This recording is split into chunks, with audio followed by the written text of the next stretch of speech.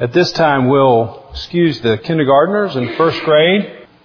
We will be in 1 Kings today in 11, 12, and 14. Most of you would know that the month of January is named after the two-faced Roman god named Janus, Janus. He's the god of doors and gateways. When you would see his picture, sometimes you've seen it depicted on a coin. He's looking backwards at what has happened, and he's looking forward to what is to come. And so we name January 1st. We stand here in this kind of unique day, and we look back over 2005, and we evaluate ourselves. We ask ourselves those things that we wanted to accomplish, that they get done. We look forward and we make new promises. Or we try to start again. And today I want us to do some self-evaluation and perhaps some reorientation for the coming year by looking at the person of Jeroboam, picking up on his life and legacy and then the lessons from Jeroboam, who was the king of the northern kingdom, Israel, after it splits. So let's begin by looking at this text and considering Jeroboam's life. Solomon was the third king. There was Saul and then David and then Solomon from about 970 to 930 BC. And we read in this text, 1 Kings 11, that Solomon did not walk in God's ways, and instead he followed after and pursued and worshipped other gods.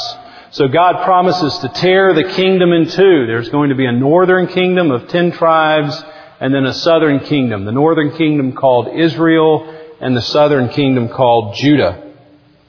Some years before Solomon's death, Solomon had taken notice of a very ambitious worker. Solomon is probably best known for building the temple and rebuilding walls, and he had a lot of civil service. And he took notice of one particular ambitious young man named Jeroboam, and he promoted him to be the ruler over the whole working force in Jerusalem. And one day, when Jeroboam is walking out of Jerusalem, he has a very unusual encounter with the prophet Ahijah. And we read this in 1 Kings 11. Ahijah finds him, and there's this new garment that Ahijah has.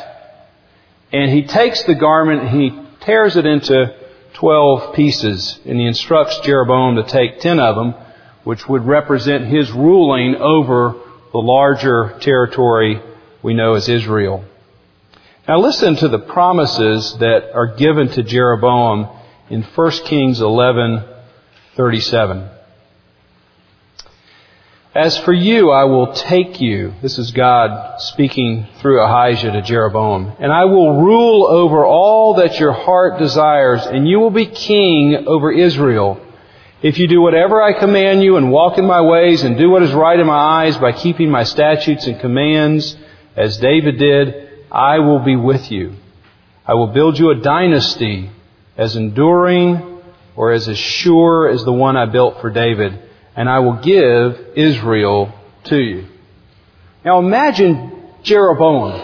Here he is, this ambitious young worker, sort of hungry for leadership, and he's walking out maybe from a building project in Jerusalem, and he meets this man that presumably he's never met before, a prophet of God named Ahijah.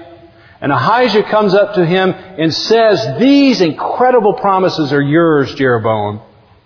This would have been beyond anything Jeroboam could have asked or imagined. He's going to rule over this massive territory, this northern kingdom, the stronger, the bigger of the two. With all these promises, Jeroboam must have thought, I'm set. This is all I need. This is beyond my wildest imagination, and I've been promised it. If you turn in your Bibles to 1 Kings 14, we'll fast forward many years later towards the end of Jeroboam's life. Jeroboam indeed has risen to be the king of Israel, yet he's drifted away from God. In 1 Kings 14, we read that Jeroboam is in a crisis. His oldest son is sick and appears to be dying. And he and his wife are wondering what's going to happen. And Jeroboam must have thought, that man Ahijah, that prophet of God, he seemed to know some inside information. Maybe we can go down and ask him what we should do or what's going to happen. But Jeroboam had fallen out of favor with Ahijah and drifted away from God. And so he comes up with this scheme. He wants to know what God might think, so he sends his wife instead in disguise. I wonder if you've ever done that as a man. You wanted to know something, but you were a little too afraid to find it out, so you nudge your wife out to find out the information for you.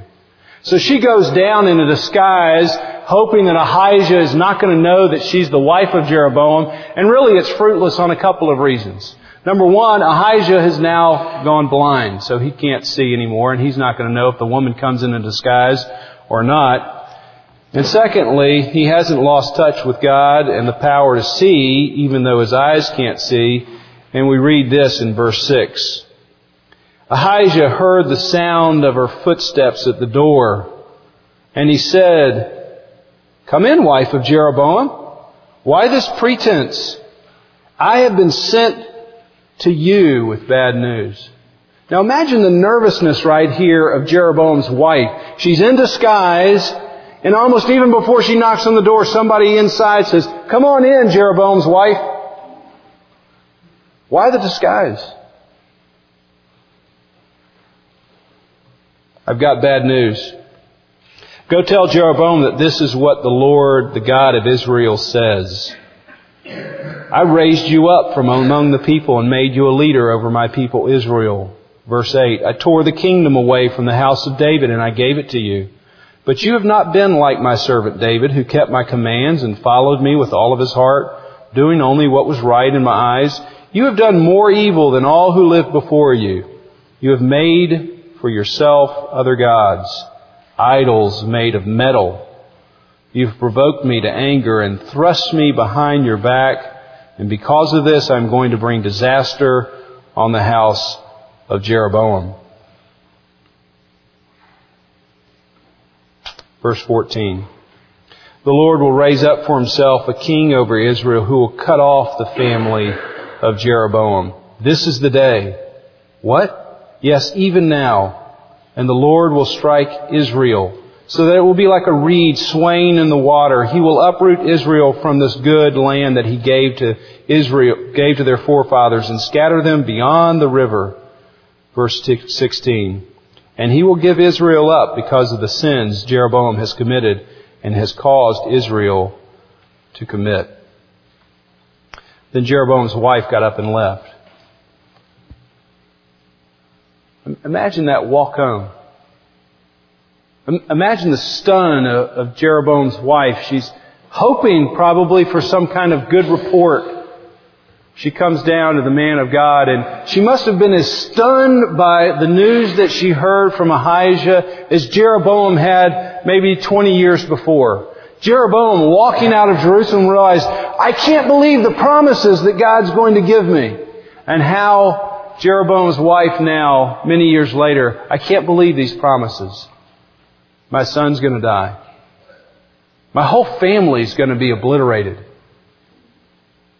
The whole nation of Israel is going to be torn apart because of Jeroboam's sin." Let's fast forward one more time to 2 Kings. 2 Kings 17. Hoshea is the last king of Israel. And this is the report that's given at the very end of Israel, the country, before it's taken over by Assyria. Verse 6. "In the 9th year of Hoshea, the king of Assyria captured Samaria and deported the Israelites to Assyria." Verse 7. "All this took place because the Israelites had sinned against the Lord their God, who had brought them up out of Egypt, and from under the power of Pharaoh, the king of Egypt. They worshipped other gods and followed the practices of the nations the Lord had driven out before them, as well as the practices of the kings of Israel had introduced. The Israelites secretly did things against the Lord their God that were not right. Verse 15. They followed worthless idols and themselves became worthless. They imitated the nations around them, although the Lord had ordered them, "Do not do as they do." And they did the things the Lord had forbidden them to do. Verse 21. Jeroboam enticed Israel away from following the Lord and caused them to commit a great sin. The Israelites persisted in all the sins of Jeroboam and did not turn away from them until the Lord removed them from His presence, as He had warned through His servants and the prophets. How is it possible with somebody with so much promise looking forward, all these incredible promises, almost equal to what was given to David? You'd have an enduring kingdom. I will be with you. You will be the king over Israel. All that you desire will be yours. All this forward face, all this promise, now looking back 200 years. And Jeroboam is now the cause of the destruction of the entire nation of Israel. How do you create a legacy like that? How do you avoid creating a legacy like that? Well, here's where we pick up the lessons from Jeroboam, and the verses are written in your handout. You can turn 1 Kings 12, which is where we'll spend the rest of our time, 26.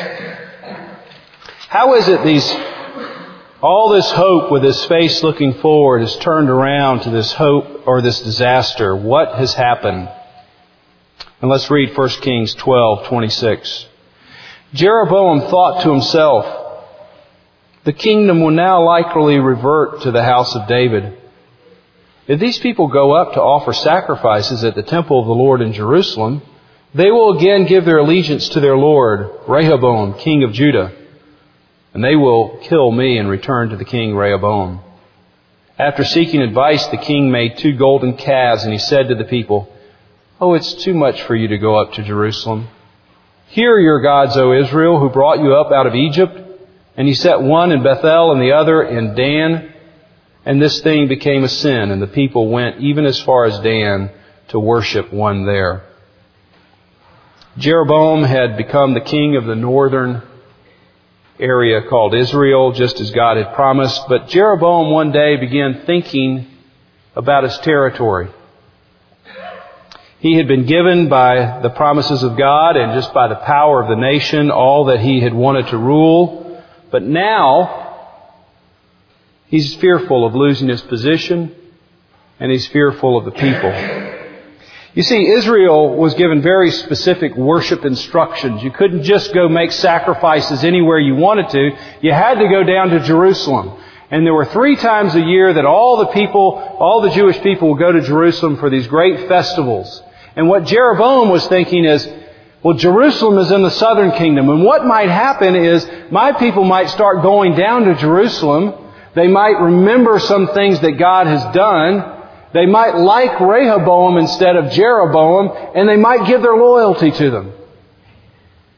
So he calculates for himself. He thinks for himself, how can I stop that from happening? I've got to set up some worship places in my country so the people don't have to go down to Jerusalem any longer.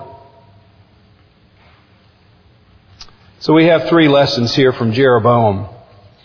And we've provided this little torn piece of cloth for you in your handout. You're probably wondering why that's there.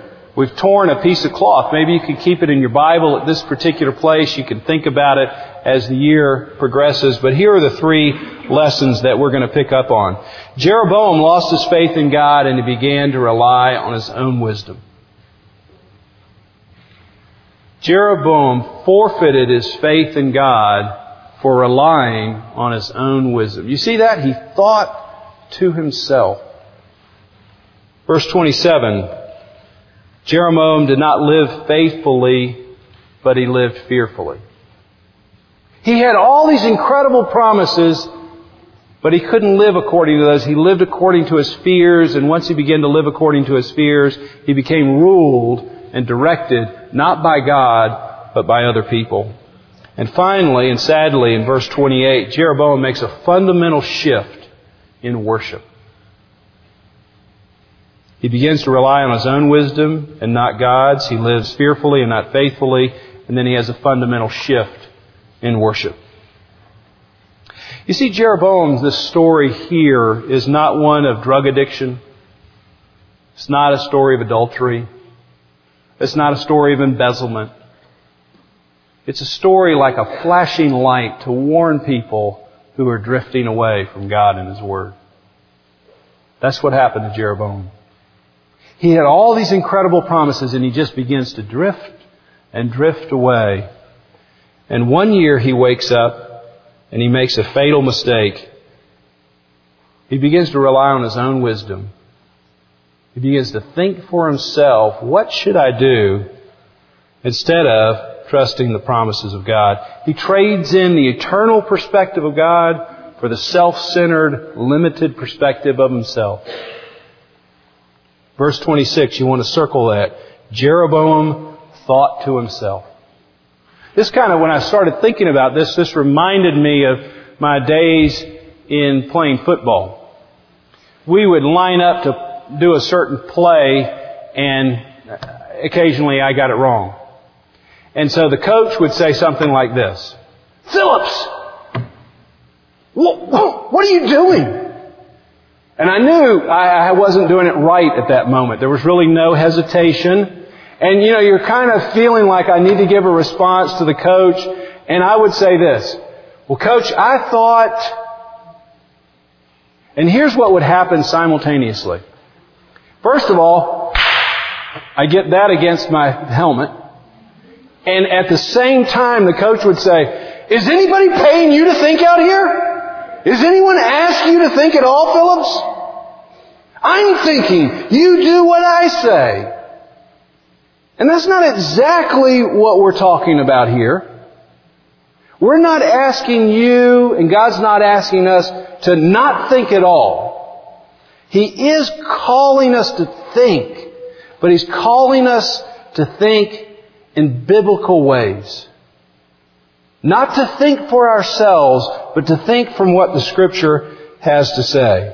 Let's think about this for a moment. Romans 12:2. Romans 12 is sort of the turning point in Romans. We've had all this great theology, and then Paul says, finally, do not be conformed to the patterns of this world. You need to be transformed. And how are you going to be transformed? What does he say in Romans 12:2? By the renewing of your mind. You see, the turning point for our lives outside of this building is that our minds are saturated with the Word of God. What would God say about this particular situation? What promises has He made? What can I hold on to? Paul says this in Philippians 4.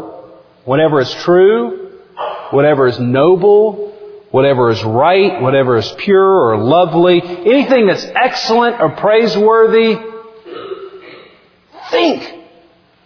Think about these things. Have your mind saturated with these things. And Deuteronomy 11:16, I love this verse. Be careful. This is Moses. He's telling the people they're going to enter into the land of Canaan. And he's saying, be careful, or you will be enticed to turn away and worship other gods and bow down to them. Fix these words of mine in your hearts. Fix these words of mine in your mind. Fix them in your mind. Tie them as symbols on your hands. Bind them on your forehead. Teach them to your children. Talk about them when you're sitting at home, when you walk along the road, when you lie down, when you get up. And then listen to this. Write them on the door frames of your houses and your gates. The Roman god Janus, the god of doors and gates. See, every time you go through the doorway, every time you go through the gate, whether you're coming or going, you're fixing your mind on the principles that God has laid down for us. At Christ Community Church, our motto is to know Christ and to make Him known. How are we going to do that? by teaching people to think and to live biblically. I can't tell you how many problems I hear about that the root of the problem is I've just neglected to do what God has asked me to do. Sometimes the problems come from without. But so many of our problems are, I know what God has asked me to do. I know what His promises are. I just haven't done it. And now I find myself in this situation. Look back for a moment. Look back over 2005. Have you drifted away? Oh, you probably haven't done it intentionally. But have you just sort of drifted away from God's Word? And so pretty much 5-6 days a week you get up and you think for yourself. What should I do? How should I go about this? How should I tackle this? How should I handle this issue? I'm thinking to myself. I'm not consulting the Word of God first. Look forward. Well, what kind of legacy are you leaving for your children? If they're looking at you, would in 20 years or 200 years they be saying, well, we need to look at God's Word because that's the way I've seen my mother do it. That's the way I've seen my father do it. Is that what's happening in our church? If our church is around 200 years from now, would people still be consulting the Word of God as the primary source of their information? Or would it just become secondary like so many churches?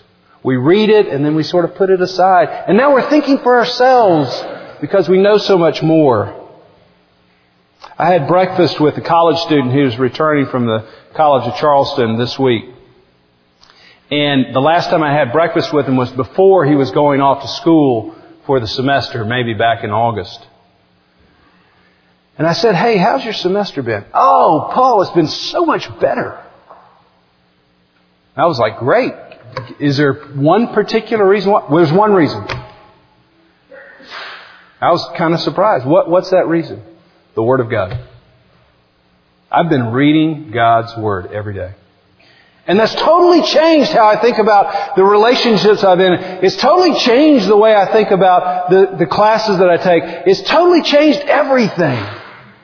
You see, He's found something that I'm afraid some of us have just drifted away from. We didn't wake up saying we wanted to. We've just been drifting. We think for ourselves. Secondly, Jeroboam didn't live faithfully. See, he took his focus off God and two things happened. He became fearful. And second, once he became fearful, instead of looking for God for help, he began to look at other people. That's what happens. When you take your focus off God, you have all these insecurities, all these fears come up, and then you're grasping. You're thinking for yourself, you're grasping for others, and your direction becomes one of what other people want. Notice here how his insecurities spill out. Remember all the promises that Jeroboam has given? And now what is he afraid of? Even though God has promised the whole kingdom to him, he's saying, well gosh, if the people go down to Jerusalem, they might kill me. It becomes irrational. Consequently, Jeroboam is driven to do what it takes to please the people. They become the controlling factor. I wonder if that's really a controlling factor for you, what other people say, what other people think. I want you to know that it's very easy. Remember in the last day of Jesus' life, Peter and Pilate pretty much have the same experience. Peter, the great apostle, the strong one, the confident one, he finds himself in some sort of courtyard of people nearby where Jesus is being tried. And you remember what happens? A little servant girl, somebody of absolutely no standing in the culture, comes up to him and says, "Now, weren't you with Jesus?" The great apostle. It only takes one little voice for him to crumble. I wonder, if you look back, is there one little voice? One boyfriend? One girlfriend? One peer? One neighbor? One boss? One parent? One little voice that's gotten inside of your head and said, like a snake that slithered up a tree, "Is this what God said?" I mean, given the circumstances, shouldn't you take matters in your own hand? And you just begin to drift away because one little voice, strong as you may be, has just made you drift away. Or Pilate. Pilate doesn't want to do anything with Jesus but let him go. But he's fearful. And he brings Christ who's been beaten. And he says, "What should I do? Here's the King of the Jews. Crucify him." The whole crowd shouts. And what does it say in Mark 15? Wanting to satisfy the crowd. Look back. Have you been derailed because of the crowd? The noise of the culture saying, "This is the right way. This is what you should do." It seems like everybody's doing it this way at school. Everybody's doing it this way in my neighborhood. Everybody does it this way in this kind of business. I know it's not the right way, but everybody's doing it this way. This whole shouting of the culture of the crowd has captured your attention. And you're drifting away. You see, it can be a whole crowd, or it can be one little voice. He becomes fearful and he doesn't follow God. He follows himself or he follows others. Finally, Jeroboam makes this fundamental shift in worship. I want you to circle these words either in your bulletin or in your Bible. Verse 28, after seeking some advice, bad advice, the king made 2 golden calves, and he said to the people, this is the phrase that you need to circle, "It's too much for you."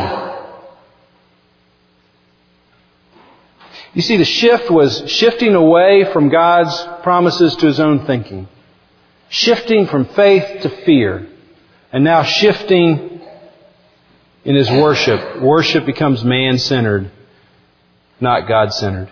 You see, what was happening was it took some time to get down to Jerusalem. And he played on that people's convenience and desire for idol worship and said, if I set up some places, one place in the south and one place in the north, then people will be happy that it's convenient for me to go there instead of down to Jerusalem. So it's too much for you. And I want you to see this enormous shift that Jeroboam actually helps build a nation that says this: we still want God, but we want Him in a way that will be convenient for ourselves. Jeroboam helps build a nation that says this: we still want God, we just want Him in a way that's convenient for ourselves. Worship should now center around what's easiest and most convenient for me. Worship becomes no different than the shop on the corner. The customer is the king. Whatever the customer wants, the customer should decide what should happen. And you see, the challenges for the modern church are no different than Jeroboam. You and I, we live in a culture just like that. We've shifted the focus away from God, and the focus in worship has become man-centered. And so worship is all about what's best for me, what's most convenient for me, and we think of ourselves first instead of God first. This is pretty typical. We'll have a conversation in an inquirer's class, and I'll ask this question. On a Sunday morning, if we have the audience and the performers, who's the audience? And this is pretty typical. They'll say, well, we're the audience. People sitting out there. I'll say, well, who's the performers? You're the performer, the worship team or the performer. Anybody up on stage are the performers. That's man-centered worship. Because here's what's happened. I don't like the performer today. I don't like the person who's singing. I found out that Paul's not preaching and it's not convenient for me. If we're thinking biblically, who's the audience on Sunday mornings? God is. Who are the performers? You are. Do you realize that? You've come today not to listen to me, but to perform worship for God. He's the audience of one, and we're all here trying to direct our attention just to one person, God Almighty. And so it doesn't matter about convenience. But what do we say? What do we say right here at Christ Community Church when we come in late? What if you went to a theater production down at Thalian? And you're there on time. You paid your $25, you got right up in the front row, and the performers came in and said, gosh, I'm sorry it's late. I needed that cup of coffee, and I had to run one more errand, and you don't mind if I kind of tune up now, and I don't really want to do it the way you thought I was going. I was going to do something else, and you'd be outraged. But yet we come half-heartedly, kind of a slipshod, and we're late, and it's no big deal. You know why? Because Paul's the performer. He's a decent fella. It's okay with him. I'm not the person we're here for. God is the person we're here for. And we want to do it excellently. We want to do our very best at that. But we live in a time, we live in a culture, we have even in our own church, slipping away, drifting away. We think for ourselves, we're fearful, and our worship is shifted to ourselves instead of God. I've told the story a couple of times, especially in the Inquirers class, that this idea came home to me, particularly one Easter week. The week before Easter, we had these Monday, Tuesday, Wednesday, midweek services, basically. So a small group of people came and we sang and we kind of listened to some contemplative music, and it was about a half an hour at lunch. And I had a little 5 or 7 minute piece that I would talk about. And Monday, half a dozen people came, and Tuesday, a half a dozen people came, and then Wednesday, nobody came. So I'm sitting there, and I'm thinking, I got a free half hour. I go get something to eat, and then I remembered this. Well, who did I do this for? Did I do it for the half a dozen people that came, or the 500,000 people that came? Is that why I did it? No. I did it for the audience of one. And so I sat in the little chapel back here by myself. I sang the songs. I'm sorry, I didn't record them that particular day. I sat quietly. I listened to the music. I stood up behind the little podium and I gave my 7-minute sermon. It's the great, best one I've ever given. Why? I was there to perform for God Almighty, not for one other person. And so I wonder, here we are at January 1st. You're looking forward. You're looking back. Have you drifted away? Do you have a plan of attack right now on how you're going to just have your life and your mind saturated with the Word of God, or mostly you're just depending on yourself? Are you fearful? You're really afraid of what's going to happen this year. You're concerned, even though you know the incredible promises of God, that He who began a good work is faithful to complete it. You know that. You can say it, you can repeat it, but you're holding on to things for yourself. Because I don't know if He's actually going to do it. So I got to take control. I've got to have my hands wrapped around it. God needs my help. Look forward, look back. Has worship become about you? Are you the most important person? Do you have to be pleased when you come on Sunday morning? Is that the idea? I mean, of course, you'd never say it. If you've drifted away, no matter how far you've drifted, there's no better place to come back. And no better time to come than on January 1, the Lord's table. He's here. He's saying what we sang. We're saying, "Come, Lord Jesus." And He's saying this, "You come. I'm coming to you. You come.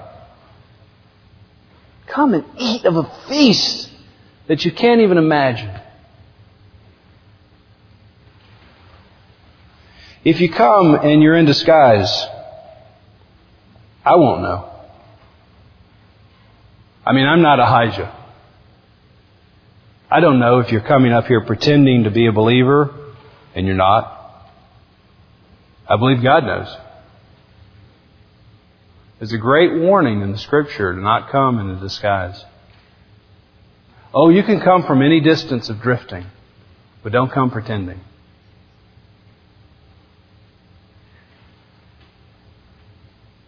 God has given of Himself. He's coming. He's pursuing you. He's begging you, come. Take. Eat in a way that you won't have any fear. You won't have any hunger. You won't have any thirst. Everything's going to be met in Jesus Christ. I'll ask the elders to come forward and take a few minutes as the music plays and just think. Just look forward. Look back. Have you drifted in some way? Put your bookmark there and ask, how can I remember these things? I don't want to be like Jeroboam. I don't want to leave a 200-year legacy that people would go back and say, it really started right there. We want a 200-year legacy of great growth and great fruit because you were faithful to live according to the promises of God. I'm going to pray for us and then you come when you're ready. Lord, come. All of us have drifted. All of us have fears and anxieties. We may look a lot more like the nations around us, worshiping idols and becoming worthless ourselves. Come, rescue us. Create in us a new heart, O God, and renew a right spirit in us today so we may live and walk in a manner worthy of your great calling. In Jesus' name, amen.